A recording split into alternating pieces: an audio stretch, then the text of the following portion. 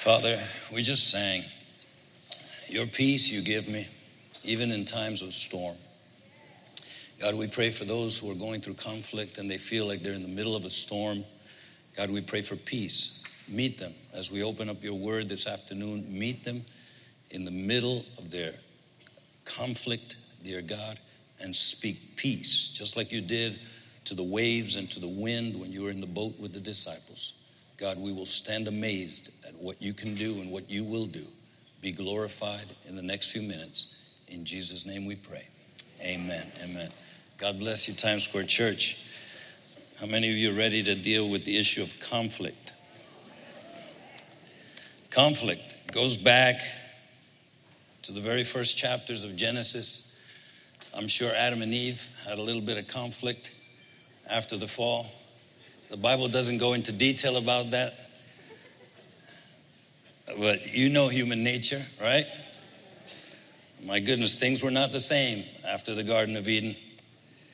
And I imagine some conflicting issues arose in their family. We see the evidence in their two sons, Cain and Abel, right? One rising against the other.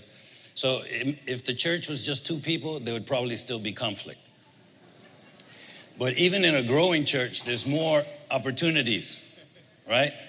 In fact, the book of Acts in chapter 6, it says that there was a growing number of disciples and God was adding to the church daily.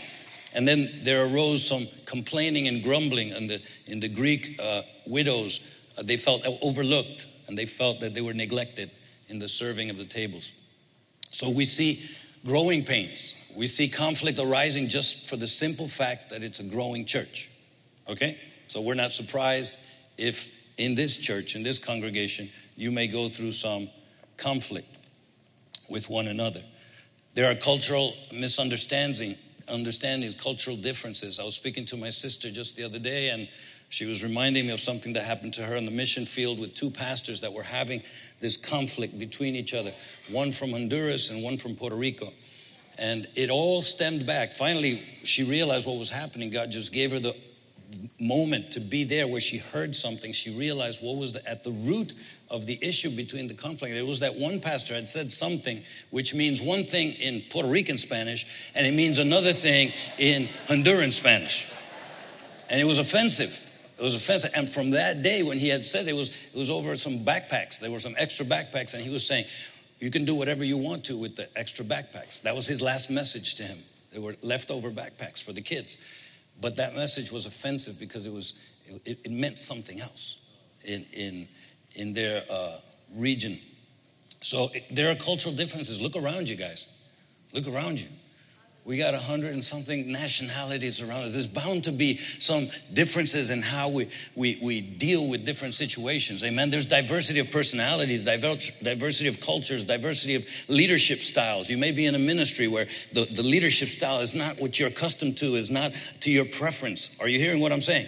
In fact, in the church of Corinthians, there was people saying, I'm of Apollos, I'm of Paul, I'm of Peter, this is my style of preacher, this is my style. And Paul says, is Christ divided? Don't allow that division to come into your midst. But this is something that we could expect. Political opinions. Let me just be clear. Not everybody here voted for the same candidate.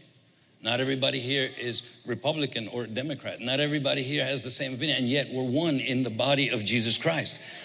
Colossians 3:15 says, let the peace of Christ rule in your hearts. Let the peace of Christ rule in your hearts. That's what has dominion and power and authority in the hearts of the believers. Since as members of one body, say one body, you were called to peace and to be thankful. Amen? Let's talk about the source of conflict. Many times the conflict can arise within the body of believers because there's a conflict within the heart of the believer. I'm going to say that again. Conflicts within the body of believers usually arise because there's conflict in the heart. James 4:1 says, what causes fights and quarrels among you? Don't they come from your desires that battle within you?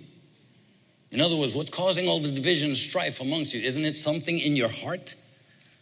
Now, of course, the enemy can be the cause of sometimes of conflict and can sow dissension and strife, but he takes advantage of issues in our hearts and weaknesses of our own flesh.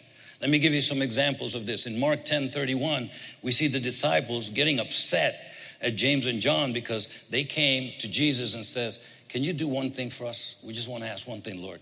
Can we, be the ones to sit at your right and at your left in glory? Man, when the disciples heard that, it says they were displeased.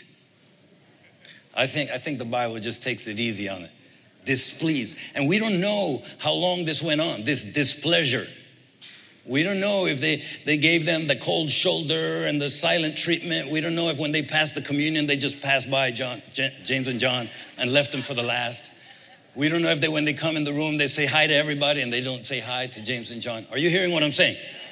But Jesus came and gave them a lesson on servanthood. He says the world's mentality is not the kingdom of God's mentality. So I'm going to say that conflict within their heart was this sense of entitlement versus exercising servanthood. There was a battle between what I'm entitled to. I'm sure that many of the disciples were upset at James and John because they felt entitled to be the one on the right and the left. Are you hearing what I'm saying? And probably James and John got to him before they did and asked him the question. So sometimes a sense of entitlement creeps into our heart because maybe we've been in church for longer than that brother, or maybe we've been serving in this ministry longer than those brothers and sisters. And who are they to tell me what I know? I've been here for quite a while. We have this sense of entitlement. Maybe you've experienced a sense of entitlement firsthand with the person sitting next to you that has the hand on the elbow rest, and you say, hey, that's my side. You're supposed to have yours on that side, and there's supposed to be order in the house of God, This is disorder. Sense of entitlement. Somebody took your seat when you came in. Don't they know that that's your seat? That's where the Lord saved you, that's where the Lord meets with you. You can't sit in another seat. You can't sit back there, up there. It's got to be in that seat. Sense of entitlement versus being a servant, exercising servanthood, just learning to be as Christ was and saying, I'm going to take the lower seat. I'm going to take the lower seat. And those are the greatest, those who follow Christ in that, in laying my life down for others, and taking up the towel and taking up the basin, not walking by it and expecting others to serve me because I'm in ministry, because I got a title, because I've got this or that, or because, I'm spiritual. No, but taking up the mantle of servanthood to the glory and honor of his name. Amen? So, right after the miracle of the loaves and fish, Jesus tells the disciples in the boat, beware of the leaven of the Pharisees. And amongst them begins a little debate as to why Jesus is saying that. And the Bible says, they discussed this among themselves. So he's in the boat, but they're discussing this among themselves. So I'm imagining they're doing it quietly. They know they shouldn't be doing this. They shouldn't have this kind of argument, this discussion, but they're saying it amongst themselves. Dude, man, I told you, let's bring the bread. And you said, just follow Peter. It's all right. It's going to be okay. And now it's because we don't have bread. The master's upset. They're having this little discussion amongst themselves. I don't know how it's going on. Maybe it's the blame game. Well, you had the last basket. You collected I don't know what you're talking about. I didn't even touch that last basket. I put it next to you. I don't know. It says they discussed amongst themselves. It's because we didn't bring bread. So this is another issue that sometimes rises up within the hearts of the believer, a conflict that causes sometimes conflict within the body. It's the tendency or the inclination to point the finger versus or warring against faith in his power. Jesus says, come on, guys, what are you talking about? About who brought bread, talking about not having sufficient bread. Don't you remember where we just came from? Don't you remember the multiplication of the loaves? Don't you remember the 5 fish and the 5,000 people that were fed? and the basket's full that were left over? Can't you have faith in my power? Why are you worrying and striving? I believe he's talking more about just the provision of bread. I believe he's talking to the issue of the strife and the contention that's rising up within their hearts and within their ranks. And he says, don't you understand that I have power to bring these walls of separation down? Don't you believe that I have the power to do all things? Don't you know that I'm the God that has called you to unity, to be one body and to live in peace? Don't you know that I can speak to the winds and to the waves, peace be still? Don't you understand that I can work a miracle among you and I've called you to walk in love? Don't you believe I can do that? Do you believe that?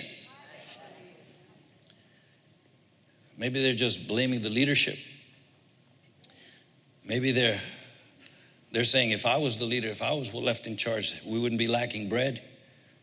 Maybe they're looking to how things are being done and looking to the past and how things used to be done. There are people in the church who just refuse to enter into change. And whenever something's done differently, they just put up, that resistance to change. No, that's not the way we used to do it back in the day. No. We've done it like this for so many years.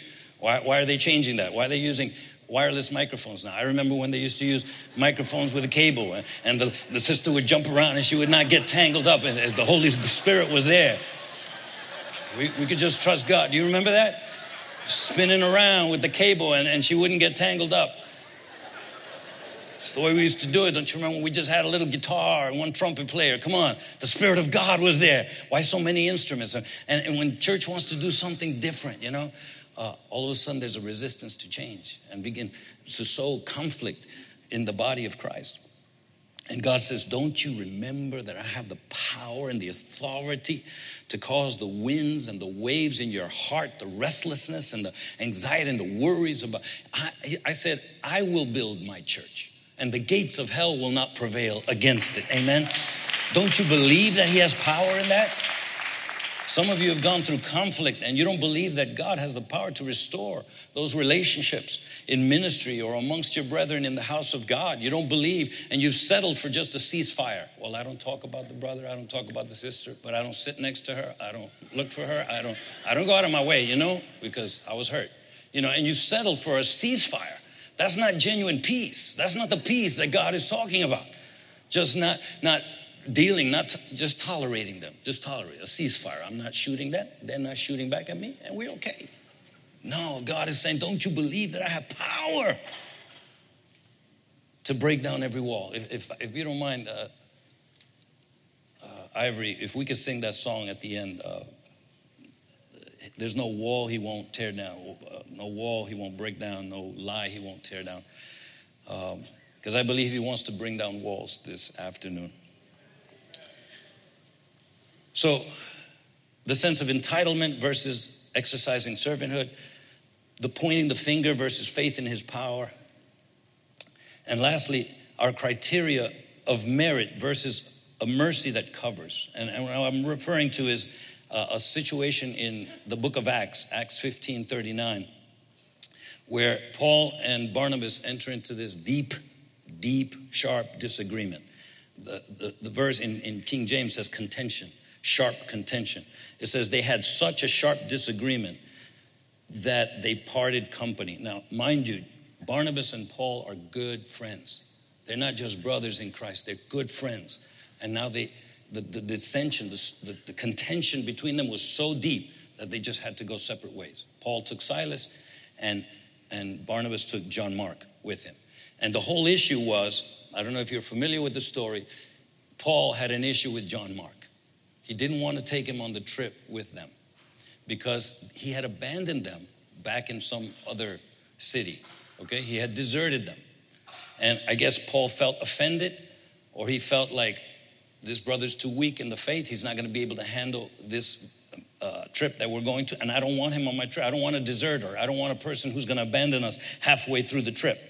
So I'm going to talk about our criteria of merit, what we establish as what a Christian should look like, what a Christian should act like, and we hold that as more important than a mercy that covers. A mercy that covers the faults, a mercy that covers the flaws, a mercy that covers the weaknesses of our brothers and sisters. Sometimes we have such a high standard and we spiritualize it. No, this brother, I'm not too happy with this brother because, he wasn't too faithful on that mission trip, whatever. And God is saying, can you give him a chance? And no chances. And I'm telling you, my friends, Barnabas was the one who intervened for Paul when the brothers didn't trust that Paul had really gotten converted. Barnabas was the one that says, guys, you can trust this guy. He's really legit. God has really touched his life. When the disciples were like, no, he's not part of our group. He's not part of our group. That dude's a murderer.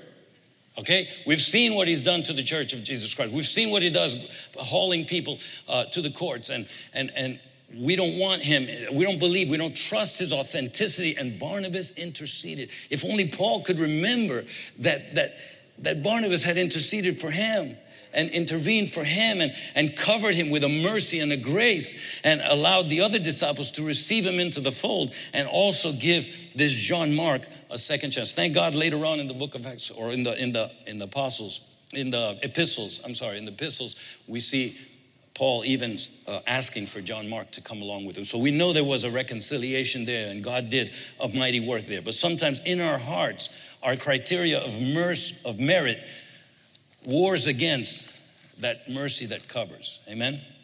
And that causes even good friends to part. Good friends, brothers and sisters who served in the ministry together, who went on the mission field together, who were hand in hand, all of a sudden now going separate ways, and they can't minister together because of the disagreement between them. Isaiah 53:5 says, the punishment that brought us peace was upon him, and by his wounds we are healed. On the cross, we see the answer to our dissension, to our strife, to our contention, whether it be learning to be a sacrificial of service, dying to self and serving my brother, living for the benefit of others, laying down my sense of entitlement, laying down what I feel that I deserve and serving my brother and esteeming him and her higher than myself. We see it at the cross. It's all in Jesus Christ. The punishment for our peace was upon him. It's in Christ.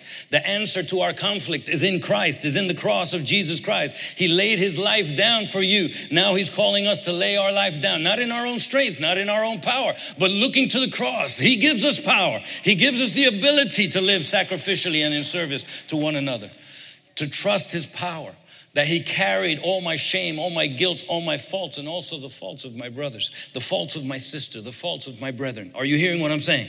I don't have to be pointing the finger. I have to be pointing my eyes to Jesus, looking unto him, lifting my eyes to the heavens, to Jesus Christ. Amen?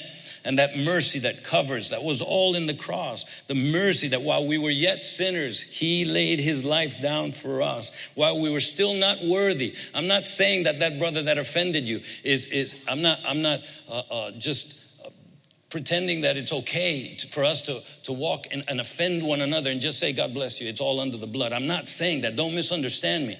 I think that's wrong. And if you see that in the Church of Jesus Christ, it's wrong. That we could just treat each other any way we want to and then say it's all under the blood. That's not what God has called us to. But God has power. There's power in the blood of Jesus. We've been singing about it all day. There's power in the sacrifice that Jesus made on Calvary to liberate you and me from these conflicts and these offenses and letting it form a root of bitterness in our hearts and dividing us asunder. Are you hearing what I'm saying? There's power in God to bring resolution to our conflicts. Second point, let's deal with the importance of dealing with conflict, the urgency of dealing with it, not just suppressing it, sweeping it under the rug and just pretending it didn't happen. Conflict left undealt with can grow and fester, and it could infect many. Are you hearing? Conflict left undealt with is just begins to fester and begins to become like a cancer within the body of Jesus Christ. Hebrews 12:14 and 15 says, make every effort to live in peace with everyone. Say everyone. And to be holy. Without holiness, no one will see the Lord. See to it that no one falls short of the grace of God and that no bitter root grows up to cause trouble and defile many. Let no root of bitterness grow and defile many. Proverbs 24:30-31 says, I went to the field of the sluggard. I went to the field of the lazy one, the one who didn't want to deal with the issues, the one who left it for later, the vineyard of the one who had no sense. And I saw thorns growing all over it and weeds all over the place and walls in ruins. So, my friends, why is it that we have to live in peace? Why is it that we should be living in peace and dealing with these conflicts? Why not just wait till they just pass away?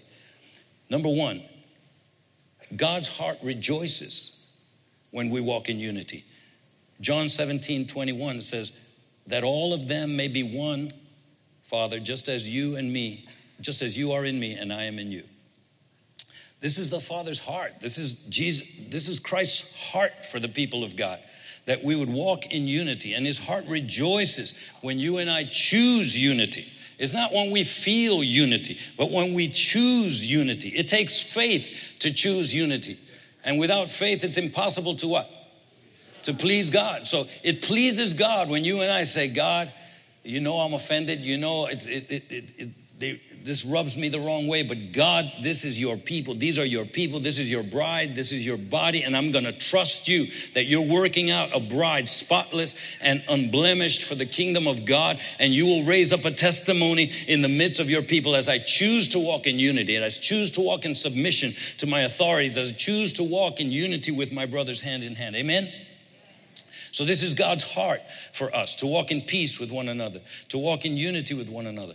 Secondly, it's God's hand that reaches out towards us when we walk in unity. Psalm 133:3 says, for there, in other words, in unity, the Lord commands or bestows his blessing, even life forevermore. When you and I choose to walk in unity, God chooses to bless, and God chooses to anoint, and God chooses to restore and heal and deliver and set free and break the chains. My friends, sometimes we have the audacity of going on a missions trip without walking in unity with our team, my friends, and expecting God to do the miraculous. What are we talking about? When God is a God of unity, he's a triune God, Father, Son, Holy Spirit, working in oneness. And he prayed for us. He prayed for you and I. He prayed, God, that they would be one as you and I are one. I want them to walk in oneness. And you and I would dare to go out and try to minister on the streets when we have offenses and we're leaving offenses undealt with. My friends, my knees tremble at the thought. And we're surprised when there's no power. We're surprised when there's no evidence and no anointing. My friends, God's hand is committed to reaching out and commanding blessing where you and I choose to walk in unity. Amen? And lastly, God's hedge is raised up. So God's heart rejoices, God's hand reaches out towards us, and God's hedge is raised up when we choose to walk in unity. There's a protection, there's a sovereign grace against the wiles and the tactics of the enemy when you and I choose to walk in unity. Ephesians 4:26-27 says, in your anger, do not sin.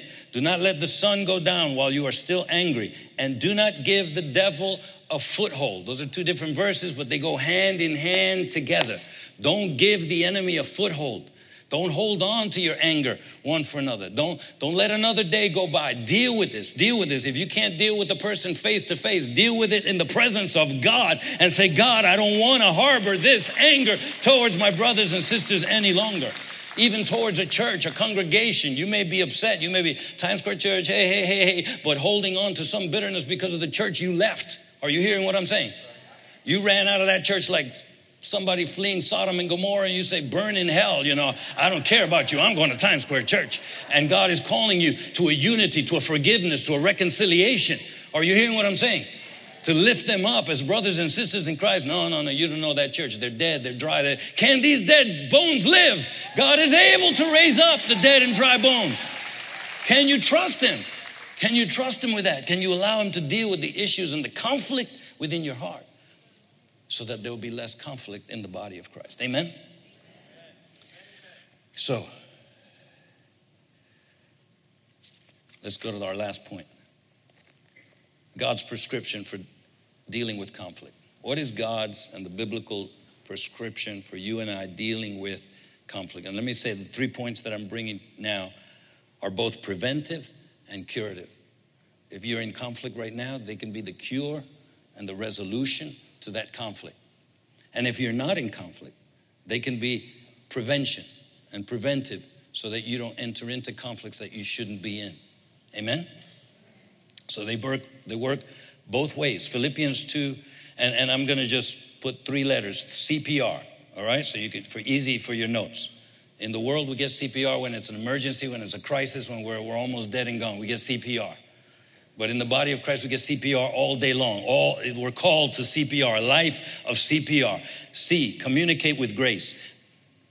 P, present your case. And C and R, remember your place. Okay? So write those down. Communicate with grace, present your case, and remember your place. Amen? Let's communicate with grace. In your relationships, Philippians 2:5 says, with one another, have the same mindset as Christ Jesus. In other words, the mind of Christ is going to be what establishes peace in the midst of his people. Having the mind of Christ, submitting to his mindset, the way he sees things. Firstly, communicate with grace. Proverbs 15:1 says, a gentle answer turns away wrath, but a harsh word stirs up anger. And man, sometimes we don't even understand that our words can be harsh. They may not be harsh and they may have a harsh tone. Are you hearing what I'm saying? Because we just have this personality that speaks like that. Okay, not all of us from the same language speak in the same, there's different like musics and tones. Are you hearing what I'm saying?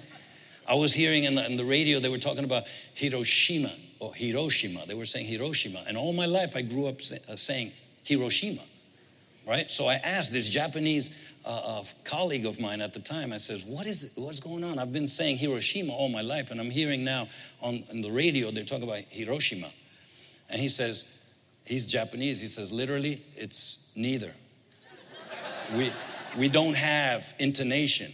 In our language, we don't put a force on any syllable. We just go, it's just like robotic, like Hiroshima, all the same. So it's not Hiroshima, it's not Hiroshima, it's not Hiroshima. Are you hearing what I'm saying? It's all. So I'm not surprised if somebody could say something to me that's not offensive, but they say it with an offensive tone, and it rubs me the wrong way. My friends, it could cause conflict just because of the way they said it. So I want to communicate with grace. I want to yield my life to the grace of God so that whatever I say may bless the hearer. Okay? Ephesians 4:29. Do not let any unwholesome talk come out of your mouths, but only what is helpful for building others up according to their needs, that it may benefit those who listen. Amen? Communicate with grace. Ask God, give me the grace to speak. Man, those of you called to ministry, when you have to speak to people in your ministry, it's like you can yield and you can depend on God, and God gives you the grace to deal with them. You don't want to be offensive. You don't want them to turn away. You want them to be encouraged and lift them up. You don't want to come down and lord over them. The word of God is very clear in its warnings towards people who are elders and people who lead in the body of Christ, and says, listen, don't take that position that God has given you to lord over anybody, but to be servants of all. Amen? Present your case. Don't just communicate with grace, but present your case. Yes, there's a time to present your case to leadership. There's a time that we may have to call the elders together. We may call the leadership of that ministry together. But my friends, don't do that without first and foremost presenting your case before the leadership, okay? The leadership of heaven, the Lord of hosts, the God who's in charge of the church of Jesus Christ. Philippians 4:6 says, do not be anxious about anything, but in every situation, say every situation. Every situation, by prayer and petition, present your requests to God. And then it says in verse 7, and the peace of God, which transcends all understanding, and I'm just going to add there, misunderstandings as well. It surpasses that, will guard your hearts and minds in Christ Jesus. And it's interesting that this is in the same context where the apostle is pleading with this person called Euodia and Syntyche. I don't know if I'm pronouncing it right. It says, I plead with you to be of the same mind in the Lord. It's talking about unity. It's talking about learning to love one another and letting the peace of God and bringing your petitions before the Lord. Amen? Present your case. Bring it to the Lord. He's the boss. He's in control of the church of Jesus Christ. Bring it to Him, and God will either change the situation or show you how to deal with the situation or give you peace in the midst of the situation. But He's going to deal with it. Amen? He's going to deal one way or the other. He can deal and change the circumstances, or He can change your heart and my heart and give us the grace to deal with whatever circumstance we're dealing with. Amen? And lastly, remember your place. We're called to remember our place. Ephesians 4:32 says, be kind and compassionate to one another, forgiving each other. And that's not just a commandment of some heavy burden. Oh man, this is just getting heavier as the days go on. I got to not only show compassion and not only, but I got to forgive them for what they did. But then it says the key, just as Christ in God forgave you. You got to remember your place in Christ. You are forgiven. You are redeemed. You are forgiven. That means you didn't earn your salvation. You didn't work it up. You didn't do some great thing for God to please Him and get His attention to say, oh, wow, I'm going to make this a child of heaven. No, you were by mercy plucked out of the miry clay and established in the kingdom of God, made a son and made a daughter. Remember your place. You are forgiven. You are washed. You're not perfect. You're not so hyper spiritual. You are forgiven by the blood of the Lamb, by His sacrifice on the cross. Ephesians 2:11-14 says, remember, you were once separated, you were excluded, you were foreigners, you were far away from the covenant promises, you were without hope, but you were brought near by the blood of Jesus Christ. And it says in verse 14 of that chapter 4, He Himself is our peace, who has made the two groups one and has destroyed the barrier, the dividing wall of hostility. And while the musicians come to play, and I would like to sing that song again about the walls. There's no wall He won't tear down, kick down, and no whatever it says, we're gonna sing it. No shadow He won't light up, no mountain He won't climb up. Listen, sometimes we just sing that song and think about me, but it's the church of Jesus Christ that I believe the song is about. There's no wall He won't tear down so that His church, His bride, will be spotless and blameless. Are you hearing what I'm saying? He will run after us. He will chase us down. He will do whatever He has to do to break that wall of division between us. He will take our pastor to Jerusalem to speak to Arabs and Jews so that the walls will come down. Remember our place. Remember in humility who we are, that we're nothing outside His grace. We are nothing. We're a heap of flesh outside of His grace. Amen? I remember once, and I'll finish with this, on my way to discipline my daughter when she was a little girl. And I had had enough of what she was doing. I was ready to just discipline her. I'm not going to say what I was going to do, but I was heading towards her room, and she comes out real quick and says, Daddy, what's 70 times 7 mean again? And she was a little girl. I'm telling you, she was a little girl. I was like, wait a minute, I had to do a double take. How does this girl even know that? 70 times 7. She was referring to something she heard on a VeggieTales DVD or something, right? About forgiveness. And God had a way of just stopping me in my tracks because I was walking in anger instead of walking in the love. Are you hearing? I'm not saying disciplining your children is not out of love, but at the moment I needed to hear that. I needed to hear about forgiveness that goes beyond because it was time after time she had failed me, and I had warned her, and then she says, what does 70, don't try that on your parents if you're little kids here. And as a teen, she had done something also. My older daughter had done something. I was on my way home when I received the phone call, and man, it wasn't the Holy Ghost that was rising up within me. It was the wrath of a parent who says, how dare she, and I was on my way to go to her friend's house and just pull her out and say, how dare you? And on my way, there was a red light. Thank God for red lights. Thank God for red lights. I stopped at the red light, and the Holy Spirit just ministered to me one little phrase.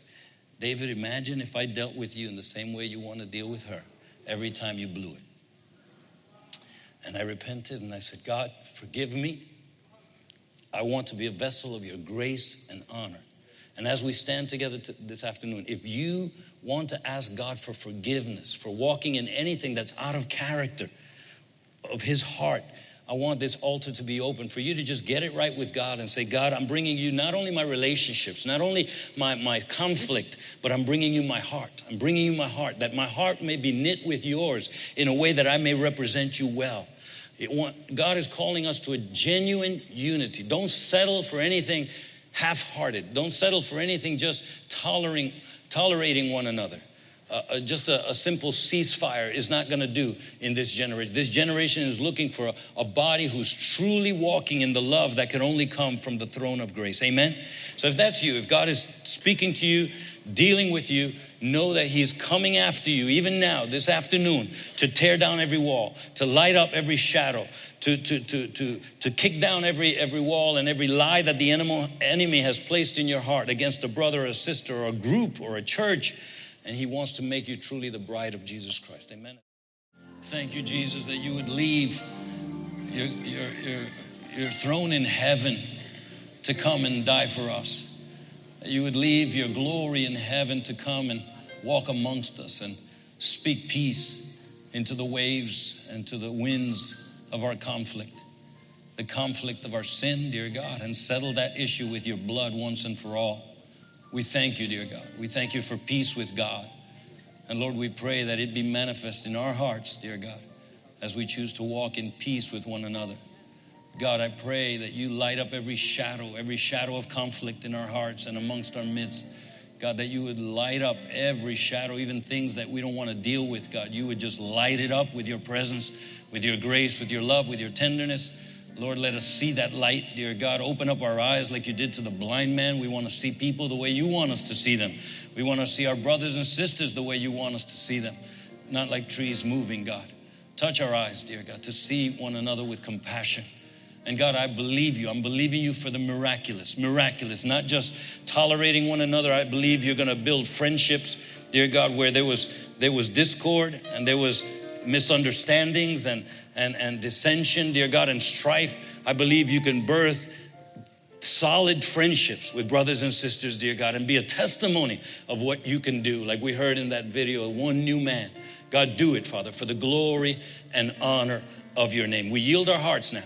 We yield our hearts. Breathe into us, dear God. Breathe your life into us. Breathe in that love and that compassion that could only come from your throne room of grace, and let the love of Jesus flood through these aisles, flood through these seats, flood through our hearts, flood through our conversations, dear God, and let it impact this generation in such a way that they would be drawn to the presence of God because of the love that they see in this place. I thank you for this. Do the miraculous in our midst, and we thank you in Jesus' name. Amen. Amen. God bless you.